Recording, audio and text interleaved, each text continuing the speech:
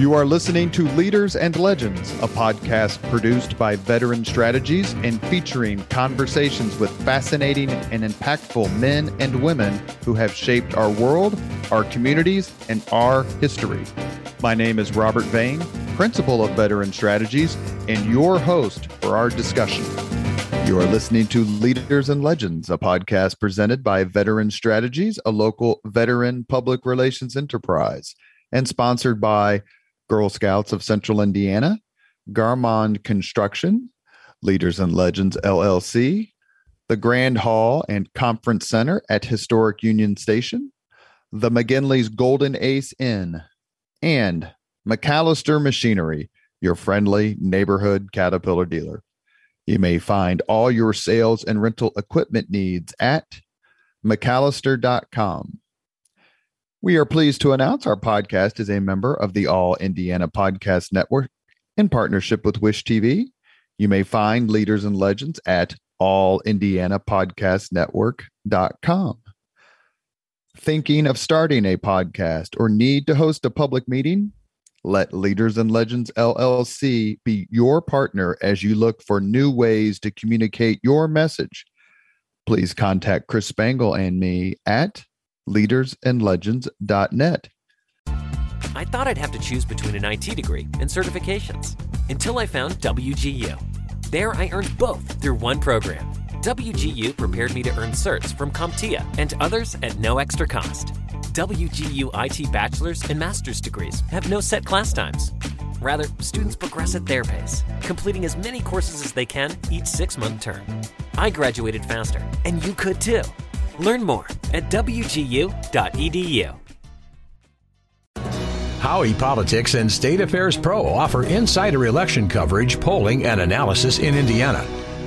Our nonpartisan news and legislative tools create a winning combination pro subscribers can't live without. For all the resources you need this election season and beyond, visit pro.stateaffairs.com/IN. That's pro.stateaffairs.com/IN. Thank you for joining us on the Leaders and Legends podcast. Our guest today is the ubiquitous Derek Schultz. He's everywhere. He's an indispensable Twitter follower. He's a member of the ISC Sports Network. His partner, Jake Query, told us his Charles Manson and Mickey Rooney stories on the podcast about a year ago. And we're pleased to have Derek on. Thank you very much for joining us. Yeah, thanks for having me. I don't have any serial killer related stories to share on today's episode, unfortunately, but hopefully I'll have some other interesting things to discuss on your podcast today. Well, the closest thing we get to that on the Leaders and Legends podcast is our engineer, Chris Spangle. So if you want to share some Chris Spangle stories. I do have some Spangle stories about me trying to sneak in with my not having access to the Bob and Tom studios and into the Bob and Tom green room to get snacks and Chris scolding me. But they're mostly related to that. Was it because it was a particular snack that he liked, or you just weren't allowed in the room? Oh, I think it was both. Honestly, I think it was A, he wanted to protect his snacks, and B, I was beneath him, so he didn't want me to be part of that Bob and Tom wing over there.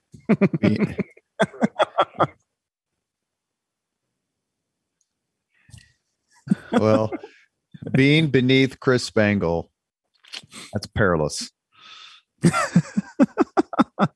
Chris, I've invited you to be a part of this podcast. Would you like to get in one more shot before we go on to our conversation with Derek? This is your free shot.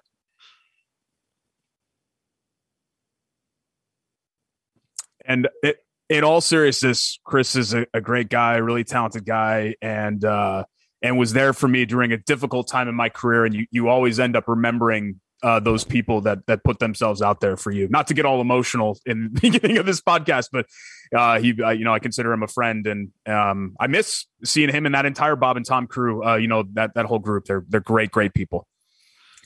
Well, I love Chris Spangle, and without him, there would be no podcast. And it's not just me saying that. There's other people who would say that as well. I've known Chris a long time, 15, 20 years, I'm guessing. Wow. And he's a good man. And he highly encouraged me to get you on this podcast. You and I have never met, but I'm glad we could finally make it happen. I don't want to bury the lead because you're a graduate of Indiana University. And last week we had a sometime partner of yours, perhaps, Mr. Greg Doyle, on the podcast. He was a terrific guest, as you would expect. And he made the bold statement, and he made it rather assiduously, that Mackey Arena is a better place and has a better atmosphere to watch college basketball than Assembly Hall down in Bloomington. Would you like to weigh in on that? Back Mr. Doyle up or put him in his place? Well, Greg's in the business of both as a columnist for sure. But that is one that I 100% completely agree with. I was a student at Indiana in the early 2000s in the immediate post-Knight era. So when Bob Knight was fired, I was a senior in high school. I already knew that I was going to IU, but I remember sitting at home watching basically the campus burn down and thinking, oh my God, I wish I was there right now. I can't believe I missed it, because I was a big Bob Knight, pro Bob Knight homer. You know, my dad, even though I grew up in Connecticut, my dad was an IU alum, and we were cream and crimson the whole way.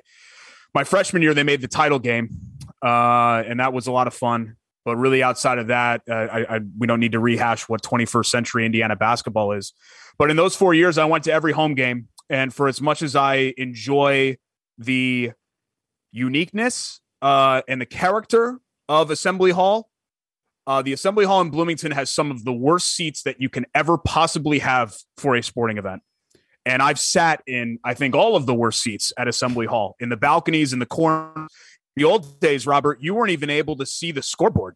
If you were in the main in row 35 or higher underneath the balcony, because the lip of the balcony would block the center scoreboard. So you had to literally call up to the person, hey, what's the count? Like 5 rows in front of you to know what was going on. And there have been some great moments, some loud moments, raucous moments at Assembly Hall, but Mackey, there's not a bad seat in the house, and it gets loud. Just like Assembly, volume wise, I think they're pretty similar, but both of those places, I have been in physical pain the next day after attending big home games at Mackey and big home games at Assembly Hall because of just the volume, just being in a building in an enclosed space like that for 2 hours with people screaming at the top of their lungs. And I love it. I love the energy in both of those places. I don't want to get any hate mail for saying Mackey's better, even though I'm an IU grad. But to me, the sight lines, the seats themselves, that is what's going to give Mackey Arena the edge to me as a Big Ten basketball venue. So you were there your freshman year when IU went to the Final Four, 2002. We have had Tom Coverdale, former Indiana Mr. Basketball and point guard on that Final Four team, on the podcast. We love his wife, Rachel, whose idea it was for the Leaders and Legends podcast in the first place. What do you remember about that year? It must have been pretty heady to come there your freshman year, and all of a sudden IU kind of not only shocks Duke, but kind of shocks the world. Yeah, it was kind of one of those teams that I think you could see early on that the pieces were there, and if they ever really clicked, they would click. But it just took forever for that really to kind of come. They played a brutal non-conference that year, and they started 7-5. And so I think naturally the expectations were lowered because, in those days going 7-5 in the first 2 months was reason to panic. But once they got into Big Ten play, things started clicking for them. And it was just a great combination around a transcendent level player. I mean, I think because his NBA career was rather unremarkable, I don't think we ever really give Jared Jeffries his just due for how good of a player he was as a sophomore that year. I mean, he was one of the best players in the entire country. And when you have that as your centerpiece and you surround him with role players who all excel at their roles, you mentioned Tom Coverdale as a leader and kind of the heart and soul of that team. That was his role. Dane Fife was the bulldog, the guy that was going to get into the other team's underneath the other team's skin. And you could also put on the other team's best player because he was an all-world defender. Jeff Newton was probably, outside of Jeffries, was probably the most overall skilled player on that team. You know, a dramatically underrated forward who could pop up at any moment and give you 18 or 20 points if you really needed it. And then you kind of go down the list of the role, you know, AJ Moye, we all know about the block against Duke, but the energy that he brought off the bench, Kyle Hornsby for his elite shooting ability. And then some of the contributions, even from guys like George Leach and Donald Perry. I mean, they don't win the Oklahoma game in the Final Four without Donald Perry and the minutes that he brought to the table when Coverdale had the bum ankle coming off of the Duke game. So it was just one of those teams where I think maybe it was hard to realize it at the time, but they had a game in January of that year where they hit 17 3-pointers.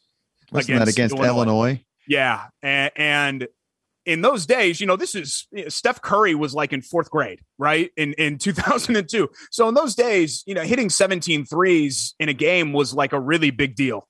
And I think that game was the first time that I realized, hey, wait a minute, they could really do something here. And then, of course, the Duke game, the floodgates sort of opened after that. And then it felt like a team of destiny until, you know, obviously that all came crashing down in the second half against Maryland. But I in my professional career, Robert, I've kind of distanced myself from being a fan, and my emotional involvement has really waned over the years. Not only for, like, I don't know, I guess professional and integrity purposes, but just because there's so many things in my life that matter to me more now than Indiana basketball or the Knicks or, you know, all these things that my life centered around when I was 14 to 22 years old. But that will always be a memory and some moments there that I really treasure about my time as a sports fan. That run in 2002, it's number one for me. Was it Mike Lopresti who just wrote the article about Mike Davis, Coach Davis, that was in the Indianapolis Business Journal? I think it was Mike. I don't know if you've seen that, but it was just published here in the latter part of February. No, I haven't. You should look it up. It's terrific, okay, as a matter of fact. And Mr. Lopresti has been a guest on the Leaders and Legends podcast. And he wrote what I thought was a very even-handed treatment. Looking back, Davis gets selected to become Knight's successor in the middle of all that controversy. His first year is pretty uneven, even though I think that was the year that Kirk Haston hit the shot against Michigan State when Michigan State was number one. His second year, they're one of four teams that won the Big Ten season title that year. Mm-hmm. Flamed out a little bit in the tournament, as IU always seems to do in the Big Ten tournament. But then had that run, which quite frankly, nobody could have predicted. Next few years, he had some really good recruiting wins. Mike Davis did, especially DJ White, who's one of my favorite all-time IU players. And then it just doesn't happen. The success isn't sustainable. Looking back, do you believe that Coach Davis was given a fair shot at long-term success at IU? And you can kind of argue that really not many people, no one's doing much better than he did while he was there. I think the biggest compliment that I could pay to Mike Davis is that Mike Davis survived. Anyone that was going to step into that role post Bob Knight, as messy as that exit was going to have a hard time, especially somebody that wasn't from here, that people weren't familiar with. And I think that we'd be lying to ourselves if there wasn't, I don't think this is the number one reason, obviously, that he was let go, but I think we'd be lying to ourselves if there wasn't a racial element to that with some Indiana fans as well, being the program's African-American head coach. So I do feel for Davis, and I can't imagine the pressures and some of the things that he had to go through, and the treatment that he had to go through. And I do think that for the most part, he maximized that. We forget about this team because it was in his last year and the writing was already on the wall. He had already resigned at that point, so we knew he wasn't going to continue. That 2006 team in his last year actually ended up having a fairly nice season. They won an NCAA tournament game. They were competitive. in a second round loss. I want to say it was to Gonzaga, I believe, that year, a good Gonzaga team. That might've been the Adam Morrison team, if I'm not mistaken. I think they were in a 7-2 game, something like that. So I do think that Davis, especially in hindsight, did a commendable job. And I don't think we realized it at the time because we were expecting, folks were still 20 years ago expecting Indiana to be on Kansas, Kentucky, Duke level. And now, obviously all these years later, we know that's no longer going to be in the cards for Indiana. But I do think that Davis did about the best he could. And I do think that he was given a fair shot. If you're asking me what ultimately befell the Davis era, I think he way too often swung for the fences recruiting wise following that 0-2 run. And sometimes you swing for the fences and you hit home runs like landing Bracy Wright, who had a back injury as a freshman and he was never the same player, even though he had a nice college career. Or DJ White, who was a 5-star all-world player from Alabama, if I'm not mistaken, as part of a really good recruiting class. But Mike Davis also went all out for Charlie Villanueva, for Glenn Big Baby Davis, for Josh Smith, who committed to Indiana and then decided to go prep to pro from high school. And when you do that over and over and over again, and you keep swinging and missing, that's when you end up with some of the roster holes that Indiana had, where, the 04-05 team, which was DJ White's freshman year, my senior year, they were relying heavily on freshmen because they had nobody else. They didn't have upperclassmen that were worth anything. System, Coverdale, Newton, Hornsby, Moye, Leach, all those guys had moved on at that point. So you didn't have anybody, you didn't have really kind of a foundation to build upon. And I think that's ultimately why, the 04 team was the first team to miss the NCAA tournament for Indiana since the season on the brink 1985 team. So it had been 18 straight years of them making the tournament. And then the 04-05 team had another bad non-league where they started off really rough and then actually had a good Big Ten season. They finished 10-6, but then fell short in the Big Ten tournament against Minnesota. They win, they're probably in. But a lot of that had to do with youth because they were relying so heavily on some of those younger guys. And I guess putting a lot on Bracy Wright as at that point, a third-year player. One more IU-centric question. We're talking with Derek Schultz from the ISC Sports Network. On Twitter, I confess, as a lifelong IU fan, I have not watched an IU basketball game in probably 3 or 4 years, just figuring that I have enough reasons to walk in front of a bus and I don't really need to add any more. Yeah. And sometimes I feel like kind of a fair weather fan. But reading a tweet from Dan Dockage, I think it was last week or a couple weeks ago, so mid-February, where his tweet basically was IU had just lost to somebody, maybe Michigan. Why? And basically Dockage's point was, why is this so hard? Like, why can't IU seemingly get it together? I mean, the defeat of Purdue notwithstanding, but I think he mentioned like Arizona traded one coach for another, Sean Miller for a new coach, and they're like top 5 in the country after just a year or two. Yep. Maybe briefly, just give us your, I guess not autopsy, that would be premature, but your sort of diagnosis of why can't IU get back to, if not top 5 status consistently, top 10? And are we destined to be the Nebraska of college basketball? Yeah, how about this? Why can't IU get back to the NCAA tournament? Forget about top 5 or top 10. They haven't made the tournament in 6 years. You've just validated my decision to absent myself. Bus hits face, right? Correct. I wish that I had an answer for that because I don't know. I don't know why a program of Indiana's pedigree, of Indiana's passionate fan following, of Indiana's resources and budget and recruiting ground here in central Indiana in the Midwest, where not only do you have a ton of great players in Indianapolis, but the surrounding areas as well. This is a really fertile area of the country to be recruiting from, to be in proximity to. I don't know why it's so hard. It's hard to be Kentucky. It's hard to be Kansas. It's hard to be Duke. It's hard in most years to be Carolina. But we're talking about the cream of the crop, the absolute top. There are 300 whatever teams in Division I. There are 4 teams that are on that tier in college basketball. So I long ago gave up that Indiana would get there. But why can't Indiana be Wisconsin?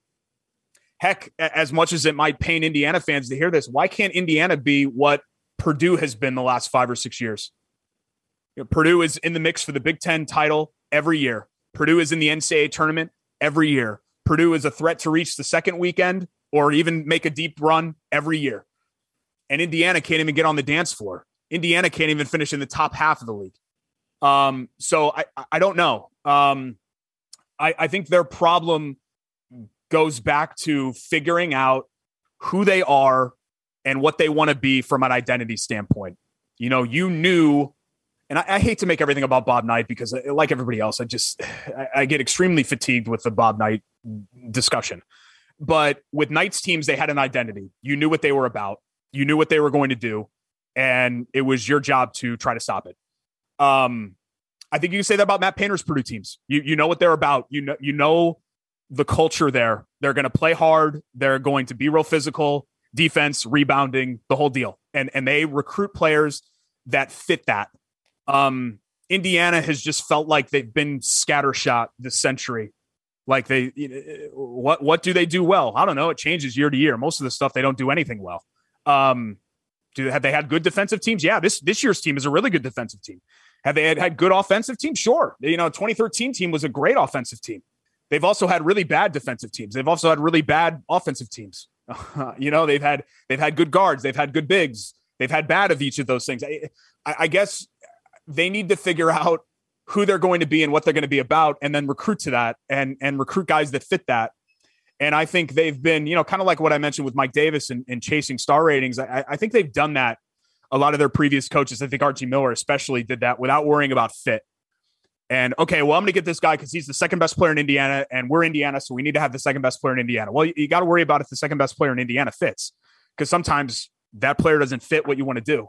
And I think Indiana has been a little bit too ignorant of that at times. But to me, there is no reason in the world that Indiana can't be a consistent NCAA tournament team, can't be a consistent in the mix, or at least regularly in the mix for a Big Ten title, and every 7 or 8 years be a Final Four threat.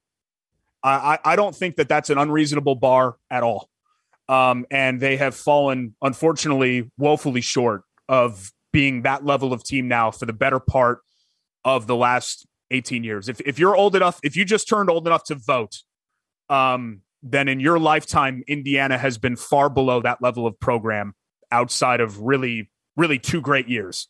And that was the 13 year where they were number 1 with Oladipo and Zeller and Watford and that whole group. And then the 16 team, which kind of came out of nowhere, but it was Yogi Ferrell's senior year, and they won the Big Ten outright. And that was a really good basket. Not really a national contender like the 13 team was, but a Sweet 16 team and a very, very nice season.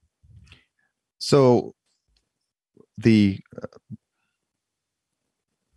not exactly sure what her title is, so I'm going to call her the PR guru of the Girl Scouts of Central Indiana, Dina Potter, who is a frequent listener to the podcast and fervent Purdue fan, and she would excoriate me if I didn't bring up her team.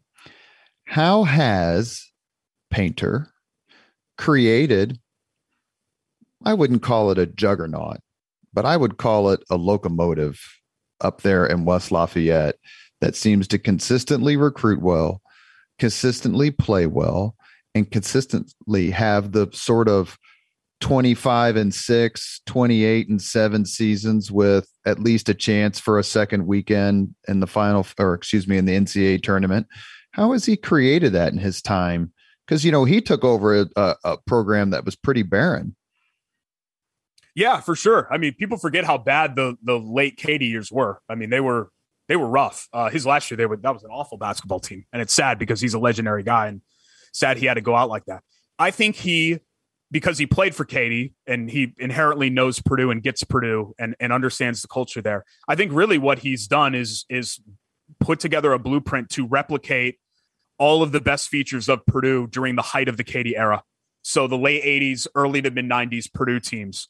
And while those teams had great individual talent, Glenn Robinson, obviously the top pick in the NBA draft in 94, Troy Lewis, who was an All-American, they had great individual talent, but they were about the team and they were the sum of their parts. And everyone had a role and they understood what that role was and they bought into it all the way and they did whatever they were asked to do. And it sounds corny and cheeseball, but I think the best example of this in the current Purdue years and these last couple of years is Painter's ability to get heralded recruits to redshirt. So not only are you going to come and play here, but guess what? You're not going to see the court your first year because we don't think that's best for the team.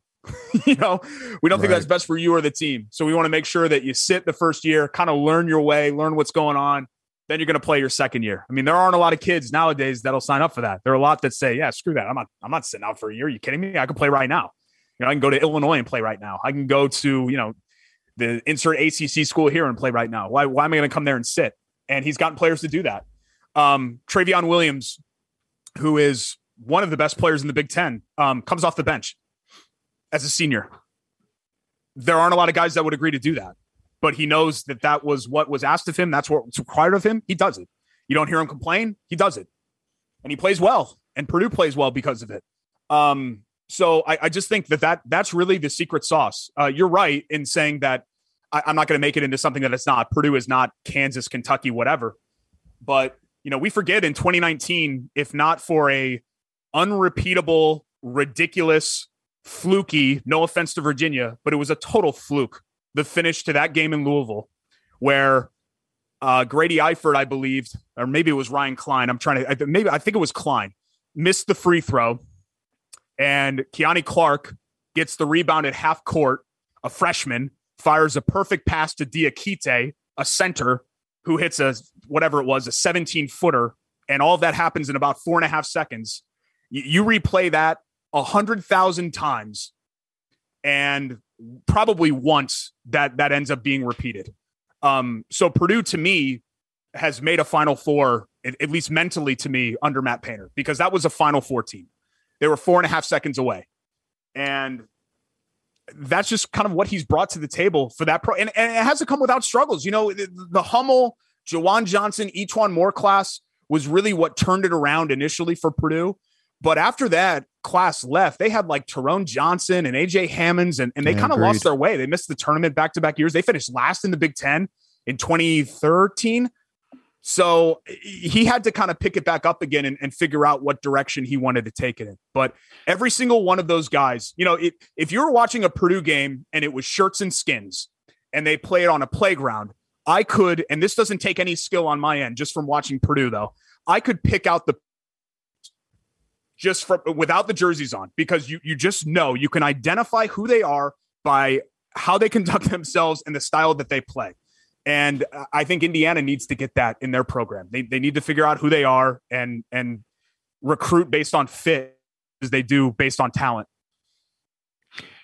You mentioned a few minutes ago when we started the podcast, you grew up in Connecticut. Was sports broadcasting, you don't think of Connecticut as this big hotbed of sports, and probably because they don't really have a sports team. Although I guess they had the Hartford Whalers. Hell, I don't remember who they have now, but obviously the Connecticut men's and Connecticut women's basketball team were the women's team still, but the men's team was cream of the crop for a long, long time.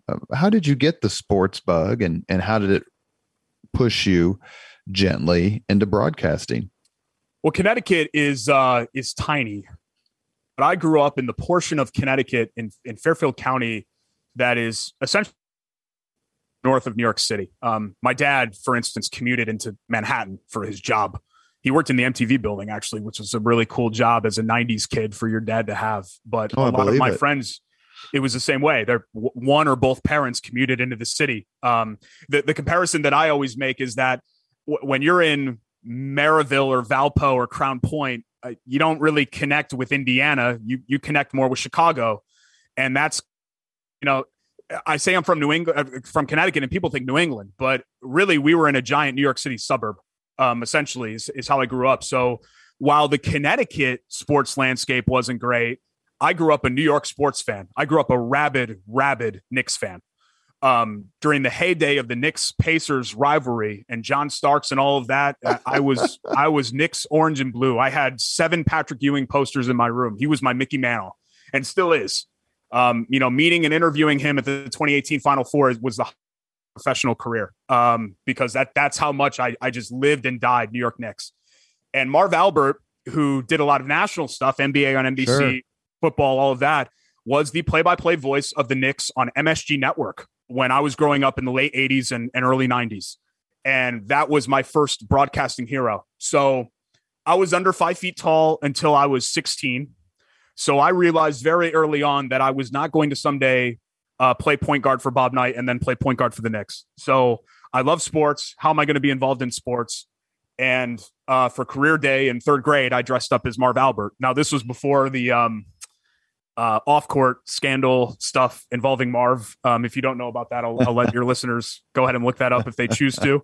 That was not what I aspired to be, but I did aspire to be him from a broadcasting standpoint. And, ever since I could remember, I wanted to be a sportscaster. And that's really what bit the bug that bit me there. So we would go into the city and go to Knicks games and to Yankees games in high school. It was about a 50-minute drive to Yankee Stadium. So we'd drive down there and pull off the Deegan and park in the Bronx and buy $8 bleacher seats. And that was during the Yankees dynasty era there, those late 90s teams that were winning the World Series every year. We go to Wednesday night games against the Tigers for $8 and sit in the bleachers. And it was a lot of fun. So that was kind of my exposure and foray into sports, was the New York City aspect of it. And it wasn't until I got to IU in Indiana that I really got to start to do things career-wise there, because unlike, let's say, North Central, or I think Warren Central has one, I think Ben Davis has one, I didn't have a student radio station at my high school. I was a sports editor of my school newspaper, but it wasn't really until I got to IU that I started to get involved, get my foot in the door, I guess, career-wise, and start to journey down that path. You kind of, in a sense, almost, I hate to say got lucky. That's not what I'm trying to say, but I absolutely did. Your timing, I would put it this way, your timing has been perfect with regard to wanting a career in the sports broadcasting world. How much time do you spend reading about sports, and do you have a one or two kind of favorite? You mentioned Marv Albert, but locally or in Indiana, a Hoosier sports personality whom you admire? Yeah, a lot. Let me get to your first point there about luck and timing. Sometimes I'm asked to speak to kids at IU or local high schools, or kids just reach out to me individually that want to get in the business, and they say, what's the blueprint? And I tell them, look, there is no blueprint. You just have to be insanely lucky, and you have to be in the right place at the right time. And I think that goes for anybody, even somebody like me who has enjoyed some, I guess, modest success as a middle market sports personality, or somebody like Marv Albert. It's the same thing. You have to get lucky, and you have to be right place, right time. And that's probably the same for a lot of career paths you could choose. But I spend a lot of time. Almost all of my media consumption used to be reading articles and things like that. But since podcasts have gotten so big and they're so specific, I've found myself, especially in the last 2 or 3 years, really getting into podcasts when I need to take a deep dive into something, or I have, the way that I would put it is I establish opinion from watching myself. And then I think to myself, okay, is there another opinion that I should consider? Or is there another viewpoint? Like, I'm always interested in hearing what other people have to say, or seeing what other people see, to see if it aligns with how I feel, or if maybe I need to divert attention to what they're saying that I hadn't thought of, if that makes sense. Mm-hmm. But there are a lot of people here locally who I respect. Zach Kiefer is a fellow IU grad and is actually a little bit younger than me, and he lives in the neighborhood here. And I think he is tremendously gifted as a writer. Even his non-sports stuff has been fantastic. I love the emotion and the vulnerability that Greg Doyle puts into his pieces, where he really puts himself out there. And is honest, even if I don't always agree with Greg, and I don't. And that's why our podcast was a lot of fun when we did the Doyle and Derek podcast with the Indy Star, because, a lot of times we'd butt heads on topics, but I knew he was always coming from a genuine place and being true to himself. Bob Kravitz, a native East Coast guy, that's what I grew up with. Like Mike Lupica, who's actually a total jerk in real life with the New York Daily News. That was the first columnist that I was really exposed to a lot as a kid, and he would always just come right out with it and be blunt and brash, and he wasn't a cheerleader for the team, and I've always appreciated that about Bob in all his years here of being a columnist, not only with the Star but now with the Athletic. But and a good man. Bob Kravitz is a really good guy. So is Greg Doyle, obviously, but for sure. I've had a chance to work with Kravitz a few times and have it in my PR capacity and have enjoyed it very much. Yeah, there are a lot of talented people here, and it's a great market to cover sports. And I think there's a reason why people like Bob, who aren't even from here, get here and then they stay. Because if you're not going to be in New York or Chicago or LA, this is about as good of a sports market as you could be in, just from an event standpoint. To have something even as random as the college football playoff championship with Alabama and Georgia, where else are you going to get that? Plus a Final Four, plus an entire the Super Bowl tournament 10 years ago, the 500, et cetera, et cetera, et cetera. You are listening to Leaders and Legends, a podcast presented by Veteran Strategies, a local veteran public relations enterprise, and sponsored by Girl Scouts of Central Indiana, Garmon Construction, Leaders and Legends LLC, the Grand Hall and Conference Center at Historic Union Station, the McGinley's Golden Ace Inn, and McAllister Machinery, your friendly neighborhood Caterpillar dealer. Our guest on the podcast is Derek Schultz. He does a lot of things, but he also works at the ISC Sports Network. How important to you, and before I want to make sure that we touch on this, I read your article about the Super Bowl that was in Indianapolis Monthly, so I want to make sure that we get to that before we end the podcast. Derek is a must follow if you're looking to know what's going on, not only with Indiana sports, but humor and the sports world in general. Derek, how important is social media to you professionally? And as a guy who gives his opinions and gives them in a gentlemanly fashion, Jake Query facepalm not withstanding, how do you handle it personally? Because it can get vicious. Yeah, it can. I think really, this has been the case for my entire career. This wasn't really something that I learned. It's just, I think, who I am personality wise. I just do not take myself seriously at all. I don't. This whole idea of being verified blue check mark, having 10,000, whatever, 20,000, 100,000, 2 million followers. To me, it all seems so silly. Because just like anybody else that's following along, even a guy that has, I don't think they do the Twitter eggs anymore as the avatars, right? But even some guy that just has, whatever as his avatar and 27 followers, I'm an Indianapolis citizen. I drive through the potholes just like everybody else. My kid goes to school here, just like your kids go to school here.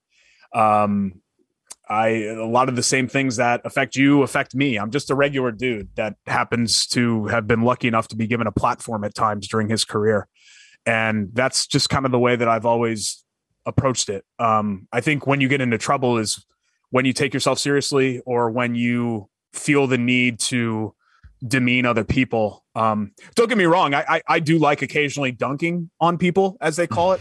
But I only try to dunk on those who either deserve to get dunked on or say something that deserves to get dunked on. Like that's always kind of been my philosophy. Let me ask you a question. Since you talked about that, and then I'll let you finish because I love your answer. But have you ever defended someone who everyone else was dunking on? I mean, sports figure wise, I've done a lot of that. And not to be contrarian, just because like a great example of this is that there is a certain subset of the Colts fan base that thinks Frank Reich is terrible at his job. And I actually think quite the contrary. I think Frank Reich is a very good head coach who's had a lot of bad luck, but a very good head coach whose decision-making is not infallible. No one is perfect, but catches a lot more crap than he deserves. I think the first go around for Lance Stevenson, I was one of the, everybody loves Lance Stevenson now. When Lance Stevenson left, people were beating him up bad. When that 2014 Pacers team fell apart, Lance caught a lot of that. And I was always a defender of his because I've always liked Lance Stevenson for all of his faults. He's an interesting dude, but a guy that at the end of the day, good or bad, always played hard. And I don't think the Pacers have always had guys that played hard all the time like he did and cared about the fans. So yeah, I've tried to, I don't know how to phrase that, dunk on the dunkers, to answer your question there. But yeah, I have at times felt the need to defend positions that were potentially unpopular. Now, you don't want to get too much in a habit of that, because if you start always defending the positions that are unpopular, then people kind of see through that as not being genuine. At the end of the day, you have to be real and genuine, and people have to know that it's not an act. There was always something like the show between Jake and I. The way that I always described it to people was everything that we did was rooted in truth, just embellished at times to the nth power, because it makes it funnier that way. Like, I am legitimately scared of pelicans and clowns. It's just a weird thing. Pelicans is just a childhood thing. We were in Florida when I was like 4. I don't want to rehash the story. I don't like being around them, but I'm not going to start like running in the other direction when I see a pelican, but we'll embellish that to the nth power because people have fun with it. So there is an element of it being a show, but it has to come from a genuine place, I think, for people to buy in. You can't just be like, like Family Guy, weenie in the butt, like wacky radio guys. Like, we don't want to do that. But we wanted to be something that people sort of connected with. And that's what I think, it's going to sound like I'm tooting my own horn for a show that got ultimately ended up getting canceled, even though we were never replaced. I mean, our jobs were eliminated along with 1,000 others. Like that had nothing to do. Show. Yeah, that had nothing to do with ratings or revenue or anything. We had just signed a title sponsor. I mean, that was just, corporate BS. But I'm thankful for iHeart and all of that. I don't know. I don't want people to get their, underwear in a twist over that.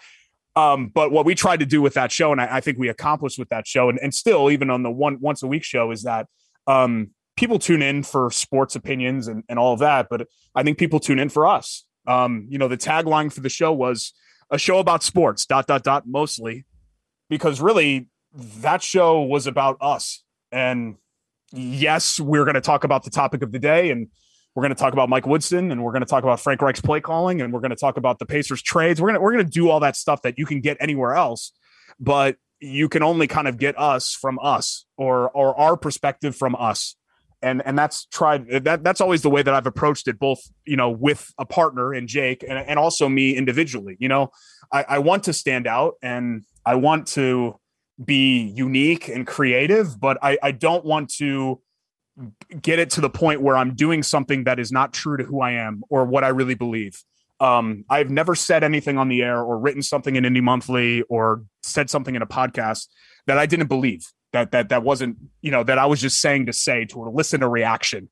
And I know that there are people, especially in sports radio, that do that. And that's, to each their own. But that's not me. I've never been able to do that. And I'll never be able to do that. Because I think being genuine and true is what you have to do. And social media is a big arm of that, because in a way the show never ends. The mic is always live on social media, and some people get into trouble with that. Luckily I haven't. But that's the way that I've always approached it. I think there is a real responsibility with what you put out there, whether it be a Colts opinion or something as trivial as my son coming home and calling his sneakers tennis shoes the other day and us having a conversation about that. I think, you have to be really cognizant of how people are going to receive things and tone and how they're worded and what you're choosing to share. Because I think that's another aspect of social media that people either don't have a grasp of or don't fully understand. And I'm not saying that I've got it all figured out, because I don't, but I feel like I've always had a firm understanding of who I am and what I want to keep private and what I do want to put out there. I don't want to be an ostrich with my head in the sand. I don't want to ignore things that are going on. What happened during a tumultuous year in 2020 with COVID and protests and everything like that. I don't want to necessarily harp on those things, but I also don't want to completely ignore them, because I think if you're the sports guy that only talks sports, you're completely uninteresting to me. To each their own, again. But in my, what I'm attracted to and the opinions and the people that I want to read and hear and listen to and watch, I want to know that there's a human being there, not just some, I am a Colts robot and cover 2 defense. You know what I mean? Like there's a place for that. But I want it to be about you as well. And that's how I've tried to do it myself. Who will be the Colts starting quarterback week 1 of the NFL 2022? If I had even a semi-decent idea of what that answer was, I'd probably be tweeting about it right now instead of taping this podcast, right? So you can take Carson Wentz or you can take the field. Which are you taking? I'm taking the field. I think that they are, and we talk about like sources and whatever else. People talk. There are things that people say without saying them, or I guess the way that I would put it is, there are messages sent by just not saying something, if that makes sense. Sure. And I think the Colts have been pretty clear, and the whispers around West 56th Street have been pretty clear that they are actively trying to move on from Carson Wentz. And I think if we really want to get into the weeds, there are kind of 3 people that are in play here for this decision: Reich, Chris Bauer, the general manager, and Irsay. And obviously Irsay carries the most weight, but the impression that I've gotten is that Irsay was really, I don't think it's a secret, he was upset with how the season ended, but he was really upset with just how it all kind of came to be, and a bill of goods that was sold to him maybe from Reich and Bauer of who Wentz was, and having that not come to fruition and there being some frustration there. So I think ultimately Carson Wentz will not be back. It's an interesting quarterback market, because it's a quarterback market that sucks. And that can be spun in both an advantageous and disadvantage way, because good news for the Colts is the fact that the quarterback market stinks means that there are probably going to be teams that are interested in taking a chance on Carson Wentz.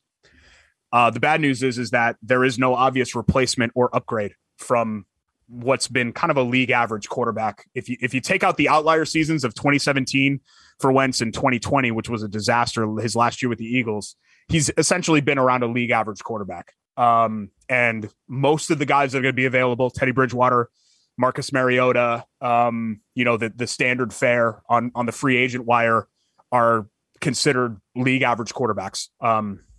And that's essentially what you're picking from. They don't have a first round pick. This is a bad quarterback class anyway. At least that's what all the draft nicks say. So there isn't an obvious solution here. But it to me, if I had to put money on it, I would say it's not going to be Wentz. And the Colts, if you can believe it, will end up with their 5th different starter in 5 years. What's your favorite sports movie? I don't think anyone has ever asked me that before. The answer is almost universally Hoosiers. So if you want to say other than Hoosiers, I like Hoosiers. I don't know if it's my favorite. You know what I've really never understood about Hoosiers, and I think maybe it could have been painted differently. And I guess we all consume media differently, but there's been this talk, like this recent examination of Hoosiers of, well, is the story told in a racist way? And I've never really kind of fully grasped that conversation, because it's something that happened.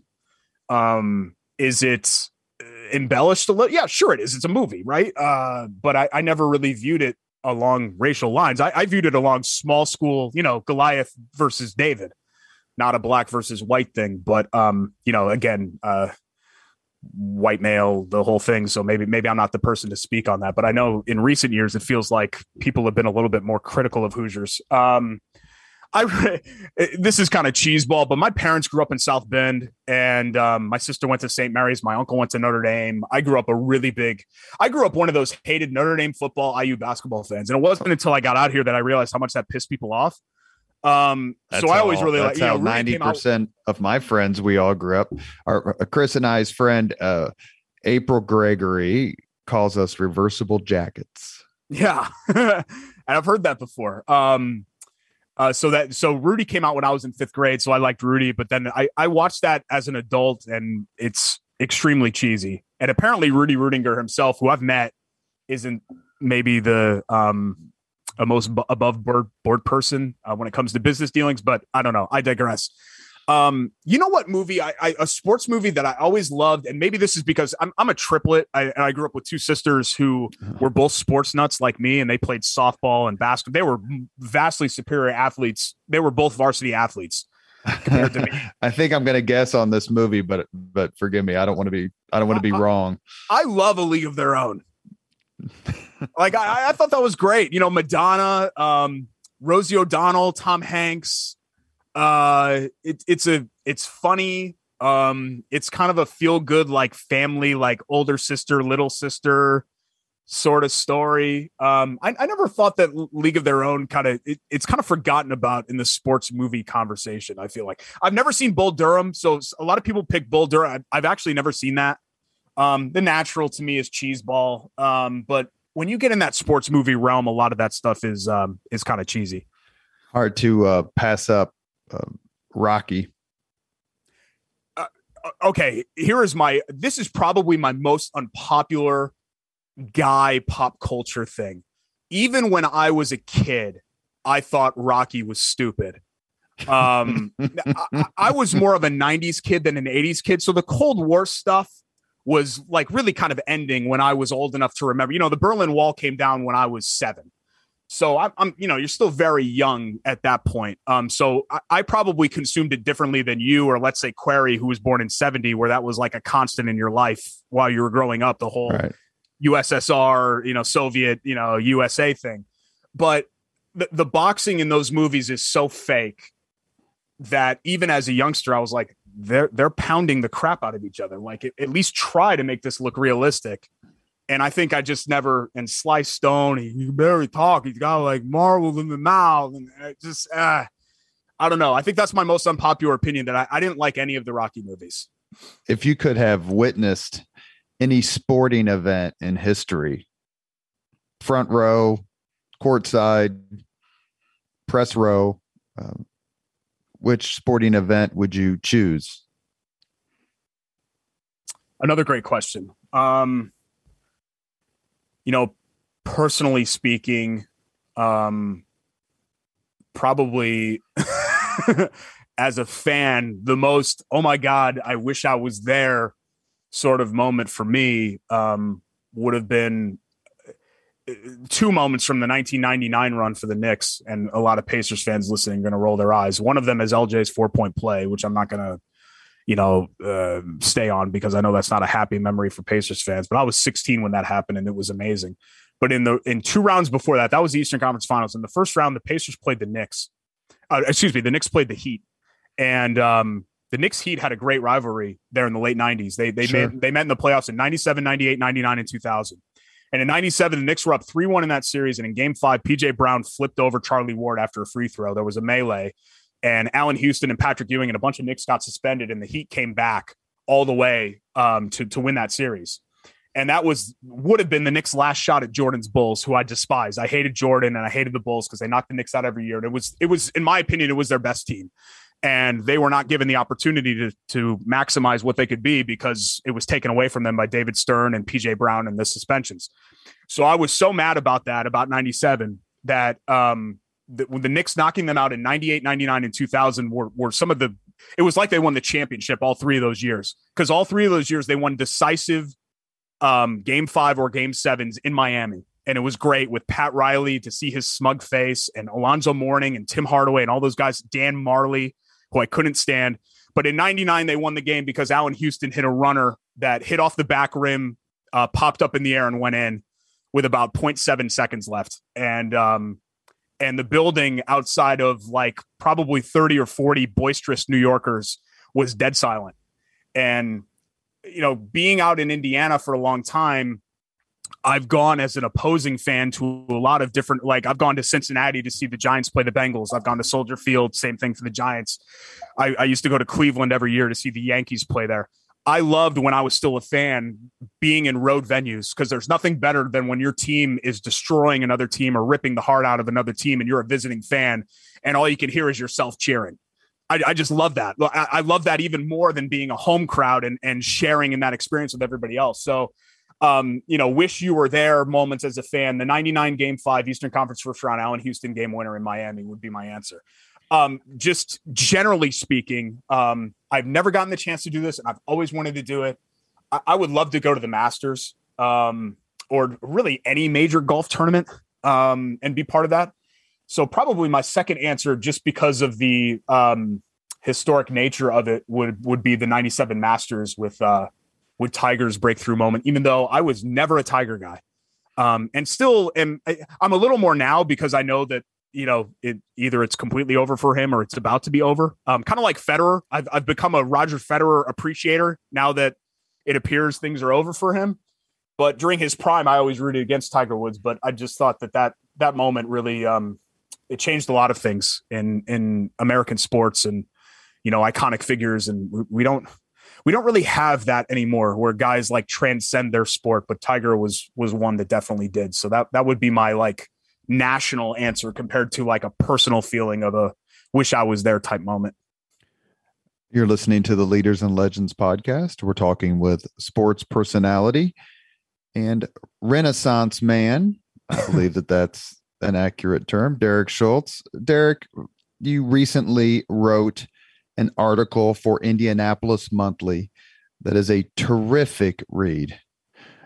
It takes you kind of back to the time when Indianapolis redefined what it meant to host a Super Bowl.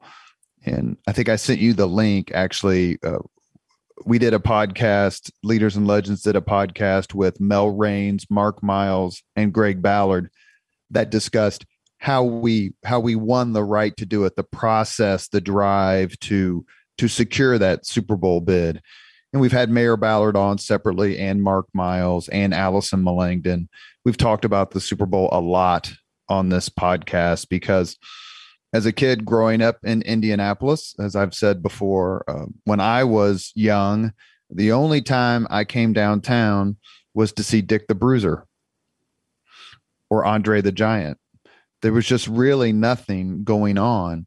And I've asked people like David Frick, the man who negotiated the Colts coming here to Indianapolis, and several other people who've had a long history in this city, that, you know, if I had told you in 1980 that not only Indianapolis would have an NFL team, but one day we would host the Super Bowl and completely redefine what it meant to host a Super Bowl, what would your reaction be? And the reaction, you know, the answer universally is, I never would have believed it. You know, I'd have said, you're crazy. But collectively, we did it. And your article in Indianapolis Monthly, where you talk with Mark Miles and you talk with Greg Ballard and people not from this city about Indianapolis's performance, is one of the best pieces of sports writing I've read in a long, long time.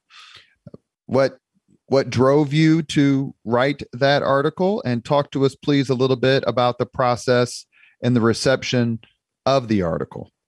Well, first off, that's really nice of you to say. I appreciate that. You know, the fact that it didn't involve a lot of my actual writing was probably why it was a good piece, because it was other people's words and not mine. But I appreciate that.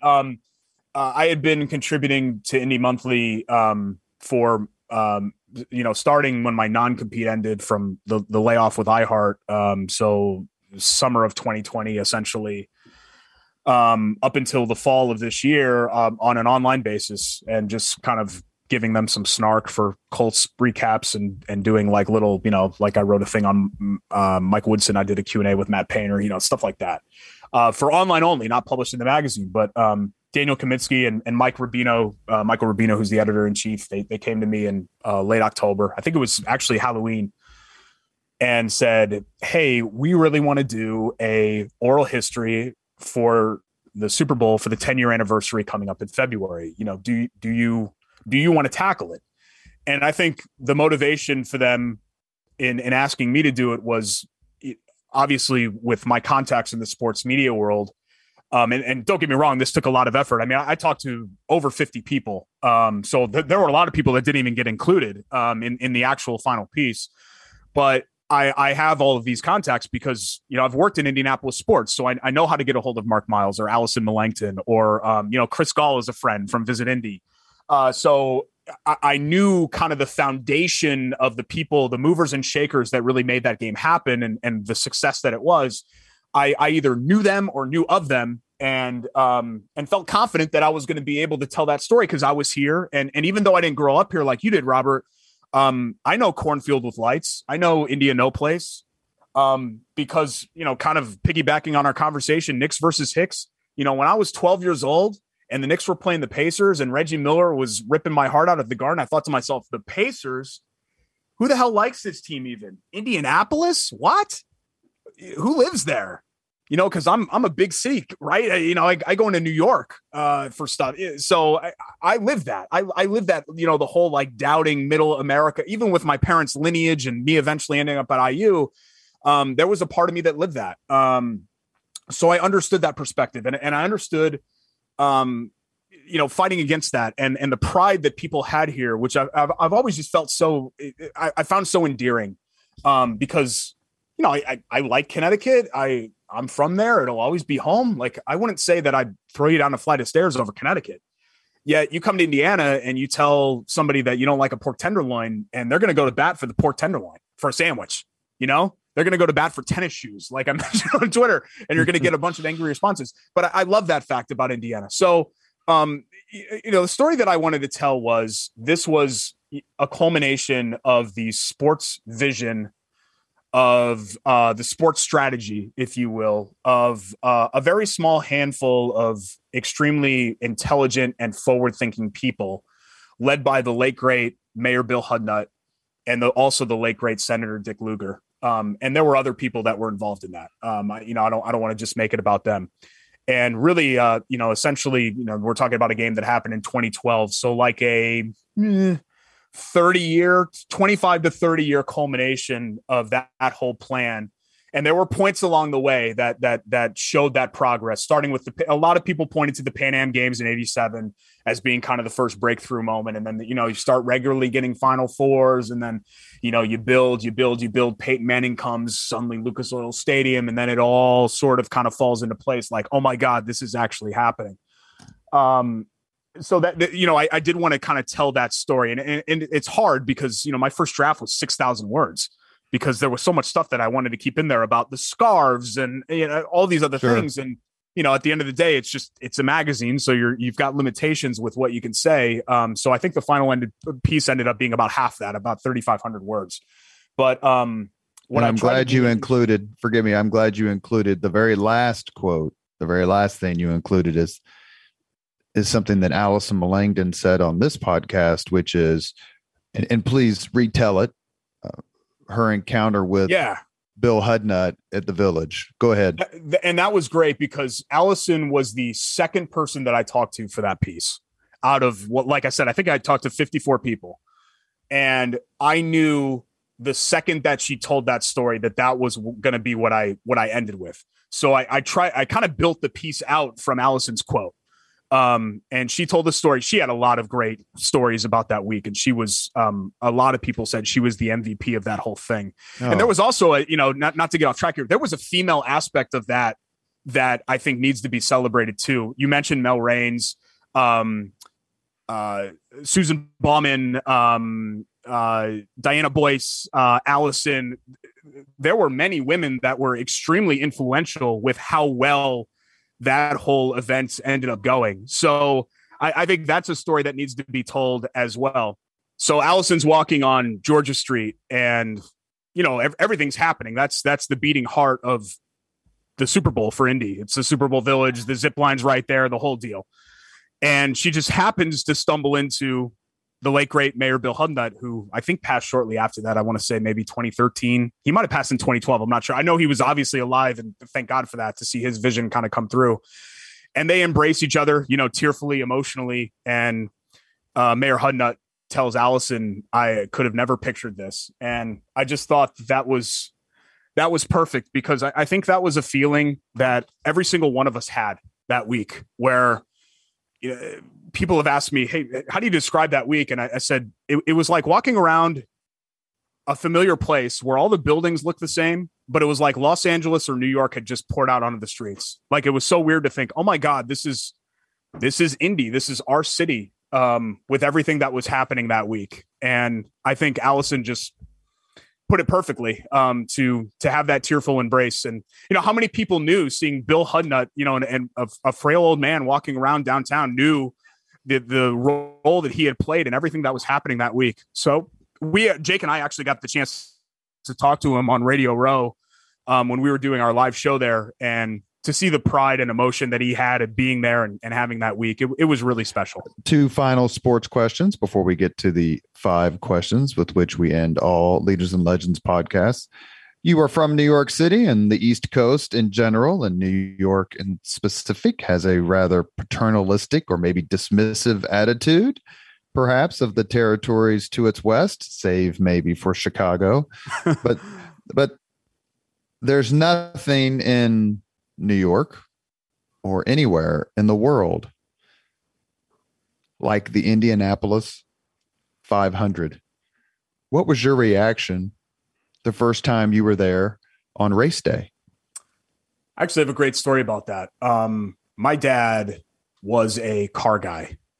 He would buy and fix up dilapidated GTOs and race them as a high schooler. And he was class of 69 at Adams in South Bend. And, Studebaker, the big automaker, was there. Sure. And he was very much a car guy. So when I was a kid growing up on Memorial Day weekend, the TV was always on ABC for the race that Sunday. And my mom would always kind of guilt me into watching it. I watched a lot of sports with my dad.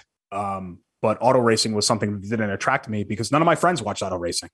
It wasn't relevant to us in our sports lives in Connecticut. And I thought, what's the big deal? It's cars going around in a circle. I can't sit here and watch this. And he'd watch it every year. And, the 5 or 10 minutes that I'd spend there would be to basically appease my mom. Because I'd rather be, it's Memorial Day weekend, right? I want to be outside playing wiffle ball or whatever. It's beautiful weather. In Connecticut, it didn't start to thaw until basically that weekend. So that was the first time you could really get outside and enjoy the temperatures. When I was a senior in high school, we decided to go out to the race as a family and drove out there and parked in the infield, and we had seats in turn 4. And, that was kind of a forgettable era for IndyCar because it was in the immediate post-split years. Sure. Greg Ray was the pole setter, if I remember right. I think it was Juan Pablo Montoya's first win. And the sea of people was something like I've never experienced before. Walking in and then looking around from my seats, it was incredible to think, oh my God, I can't even see 75% of the track. And there are just a ridiculous amount of people around me. The roar of the engines, the roar of the crowd, the flyover back home again in Indiana. There was I had a physical response to the whole thing. It's hard to really explain. And I think people know that it's something that you have to experience to really appreciate. And I experienced it and I did appreciate it. It wasn't until I got into my college years, I had 5 roommates from Lebanon, Indiana, who camped out in the Coke lot every year. And so they said, Schultz, we're going to camp out. You come into the camp out? I'm like, camp out? I don't want to do that. I don't want to not shower or whatever else. But we set up tents in the bowels of the Coke lot, shot off bottle rockets and drank and cooked burgers and threw bags and the whole deal. And that part of the aspect, the cultural aspect of it, more so than the race itself, was what I fell in love with after that. Because to me, the 500, as much as it's a race, it's an event. It's a cultural event. And it's become the highlight of my year. And I would have never said that as a 12-year-old because auto racing didn't attract me at all. But it is the one event that I can't do without. Like you could shut down the Colts season. You could even I love the NBA. You could take away a Pacer season for me. If you took away the 500, like what happened with the COVID year, I was just devastated that the 500 wasn't happening that year. And I think a lot of people would speak to that too. And it's something that it's an event that's not duplicated anywhere around the world. No, I know F1's got Monaco and, there's Daytona and all of that, but just the actual sea of humanity and the civic pride that comes with it too. Like, I don't think a bunch of people in Daytona, Florida are like, the Daytona 500. I don't think they're actually like that. Whereas people are like that, obviously, with the Indy 500. Last question before we get to the 5 questions with Derek Schultz. And I'm going to ask you to try to keep this short, and you're going to laugh at me when I ask you the question. So I get it. How do you fix the Pacers, and do they need fixing? Well, yeah, they absolutely need fixing. I think they're on their way. Tyrese Halliburton is a nice young asset. I'm not sure how high his ceiling is, but a good young player who can grow into a franchise pillar. Miles Turner, we'll see what ends up happening with that. Yeah, the second part of your question, they absolutely need fixing, and I think they're in the process of doing that. Tyrese Halliburton is a really nice young asset. He's just 21 years old. I'm not sure how high his actual ceiling is, but I think that there is a good chance that he ends up at the very least being a franchise pillar for the Pacers. But as far as the rest of that group is concerned, they just needed to kind of move on from what they previously had. You can't just keep running it back every single year with the same low ceiling pieces that they had before. And I think they finally got this year. They understood, hey, we've got to make significant change, and they are. It's just tough because, when it comes to the NBA compared to the NFL, in the NFL, you feel like every team's got a chance. And in the NBA, you need to be really lucky, and you need to have perfect timing. You need to either have Giannis, a skinny Greek kid, fall into your lap with the 15th pick, or you need Kawhi Leonard to decide to get traded to your team for 1 year and make a championship run out of it, like what happened with Toronto.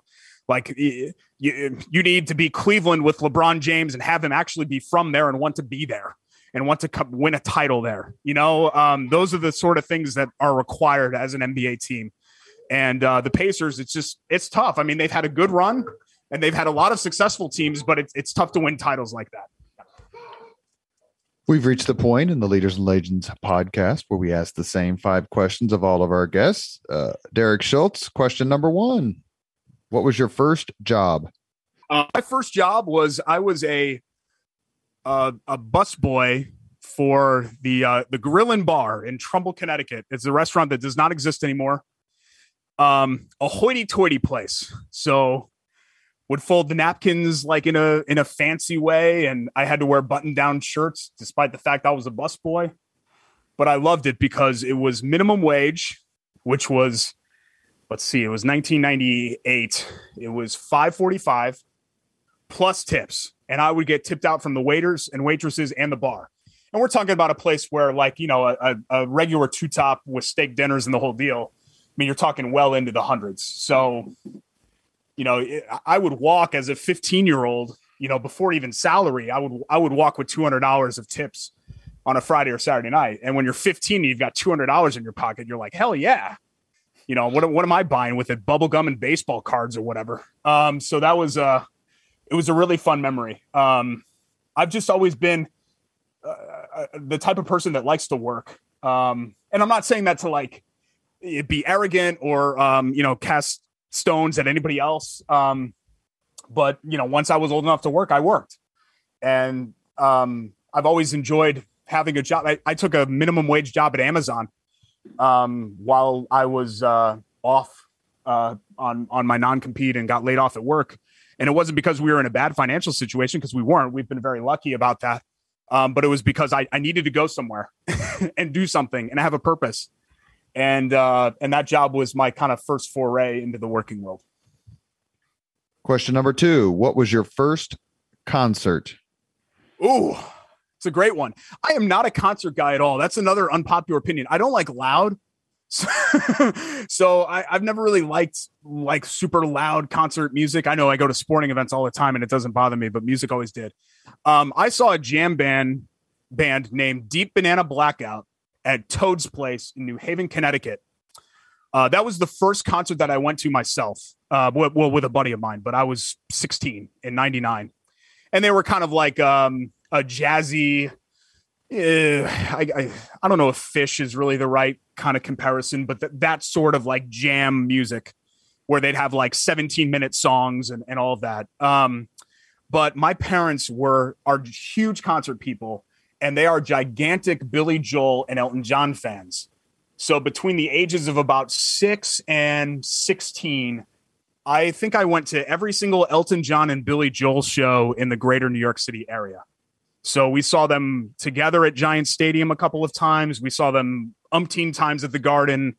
I saw Billy Joel turn of the century, so 99 going into 2000 at the Garden with my parents, which I was, almost 17 years old. The last place that I wanted to be was with my parents for a concert. I wanted to go and throw up in the woods and drink a bunch of Zimas with my friends, or Coors Lights or whatever, whatever we were drinking in high school. But yeah, that's about, I've probably only been to about 20 concerts in my life that don't involve my parents, because I'm not much of a concert guy. But Deep Banana Blackout was the first one as an adult, I guess, if you will, on my own. Question number 3. If you could suggest any book for someone to read, which book would you choose? I have really gone down. I have a strange fascination with human tragedy. And so my wife has gotten me on a huge audiobooks kick since COVID. And I burn through a book a week now because I listen to them at double speed and I love it. It's like the best thing that happened to the pandemic from me. And my reading interests have gone from, I think my last 4 books have been about the sinking of the SS Indianapolis, Harvey Milk, a 20-hour book on Malcolm X, and the meltdown at Chernobyl. So just to kind of give you an idea, if you've been assassinated in the last 200 years or so, or, you've been a mass casualty, then I've probably read about you. I love stories about people that you can't pin down and that have nuance, where at the end of the day, they're human. They did good things. They did bad things. They succeeded and they failed. And I'm trying to remember what the title was. Maybe a Big Life. I'm sorry, I'm spacing on it right now. I read a long book about Lyndon Johnson. And they're actually doing a documentary on him right now, I think on CNN. A 4-part thing that's going on right now. And that time in American history, I mentioned my parents were class of 69, fascinates me because of everything that happened, notably in like 1968 alone. I mean, people have written several books about that. But we went to visit LBJ's ranch, Jake and I did, when the Final Four was in San Antonio, and we got sent down there in 2018. We drove 2.5 hours out to Texas Hill Country. And I was like, I don't know anything about this dude. I knew he took over after JFK got shot, but I didn't know anything about his tenure outside of, all the failings of Vietnam. And I think the story of Lyndon Johnson is really interesting because he seems to be this, larger than life figure that would use all of the leverage in the world to commandeer himself over you, but also had a real heart for impoverished people and disadvantaged people, and wanted to do big things for civil rights and for poverty in America. And his domestic plans, I think, would have gained a lot more traction had Vietnam not swept up everything. So that was the book that I actually enjoyed the most, learning about Lyndon Johnson's life and his legacy and all of the nuances of the good and the bad of LBJ.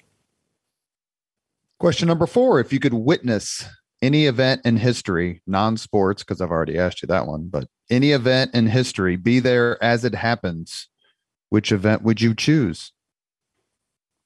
Ooh. Any event in history and be there as it happens. Geez. That's a really great one. I think it'd be really interesting to witness, sports. At the end of the day, sports are so trivial, right? Like something happens and it's cool and you remember, hey, the Colts beat the Patriots in the AFC Championship. Yeah, great. At the end of the day, that didn't really have real like societal impact, right? It's a sports game. Colts won. It's memorable. If you're a Colts fan, cool, great, whatever. Tell your kids about it. Awesome.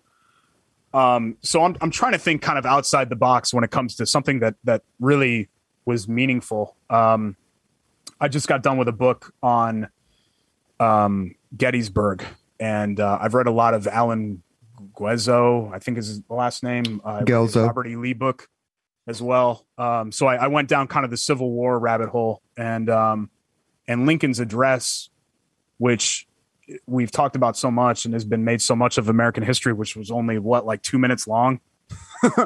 And the person that spoke before him on spacing on the name, I think talked for like 8 hours. Edward Everett. Yes. I think I'd like to be there for that. It was the turning point of the war and obviously, what that war ended up meaning. I don't know if I ever realized how close the Union was to actually potentially losing that war, or at least settling for, the Confederacy being a separate entity, or being, having their hand forced, if you will. So I think, something like that. Sorry, I'm just kind of going off the top of my head because no one's ever asked me that question before. It's a great question. I'm trying to think of something that had real societal impact that I would have liked to have been there for, to actually see. Last question. If you could have dinner with anyone living today, 2 hours completely off the record, discuss anything you want, whom would you choose?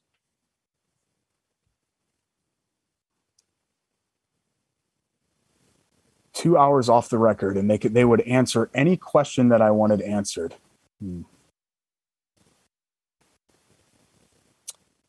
It would need to be somebody who knew how all the sausage was made with the government. I'm trying to.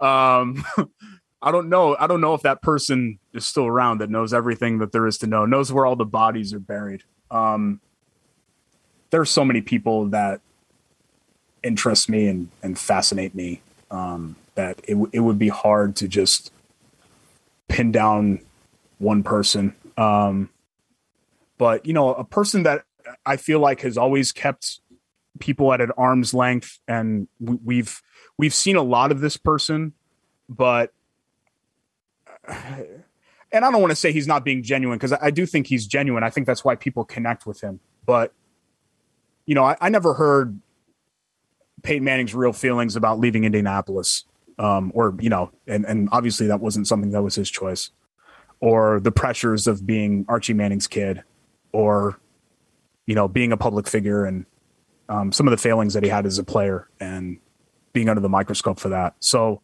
I'll end it, because I went with like the Gettysburg Address and an LBJ book. I'll actually end it with a sports figure. And I've met him. And in fact, I just met him I just saw him in person for the first time in several years. A couple of months ago at HC Tavern, we were scheduled to do a Q&A for Indy Monthly. And unfortunately, his schedule just got in the way, and we had to bag the whole thing, which I was bummed about. But I did get to meet with him and speak with him for a while.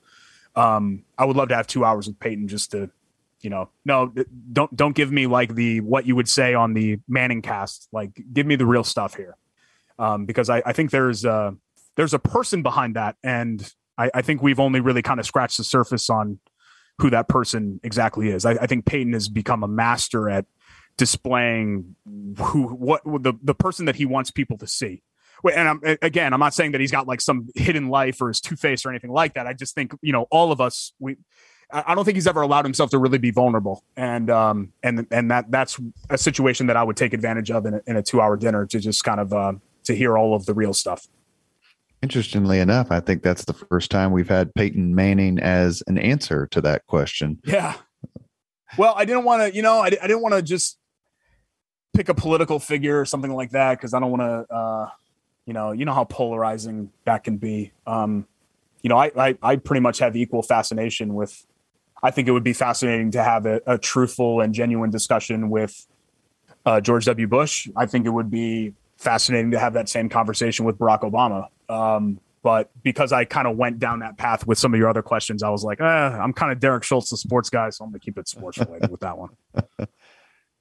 You have been listening to Leaders and Legends, a podcast presented by Veteran Strategies, a local veteran public relations enterprise, and sponsored by Girl Scouts of Central Indiana, Garmon Construction, Leaders and Legends LLC, the Grand Hall and Conference Center at Historic Union Station, the McGinley's Golden Ace Inn, and McAllister Machinery, your friendly neighborhood Caterpillar dealer.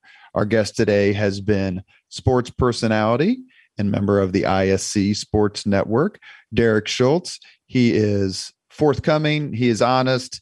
He's gregarious. He's who you want on your sports trivia team for sure. He's also one of the best follows on Twitter, and you can find Derek. Let me just make sure I get this correct without reading glasses, at Schultz, SCHULTZ 975, at Schultz 975. Derek, thank you so much for coming on the podcast. I enjoyed it, and I really appreciate you giving us some time. I know you have a lot of demands, and Lord knows there's always enough to talk about in the sports world. I appreciate it. It was a really fun conversation because there were, I do a lot of, I guess, different interviews, and it's nice to answer some questions that I've never been asked before. So it was a lot of fun, Robert. Thanks so much for having me on your show. Thank you very much for listening to Leaders and Legends, brought to you by Veteran Strategies Incorporated. If you want to contact us about this program or our menu of public relations services, please send us an email at robert@veteranstrategies.com. That's robert@veteranstrategies.com.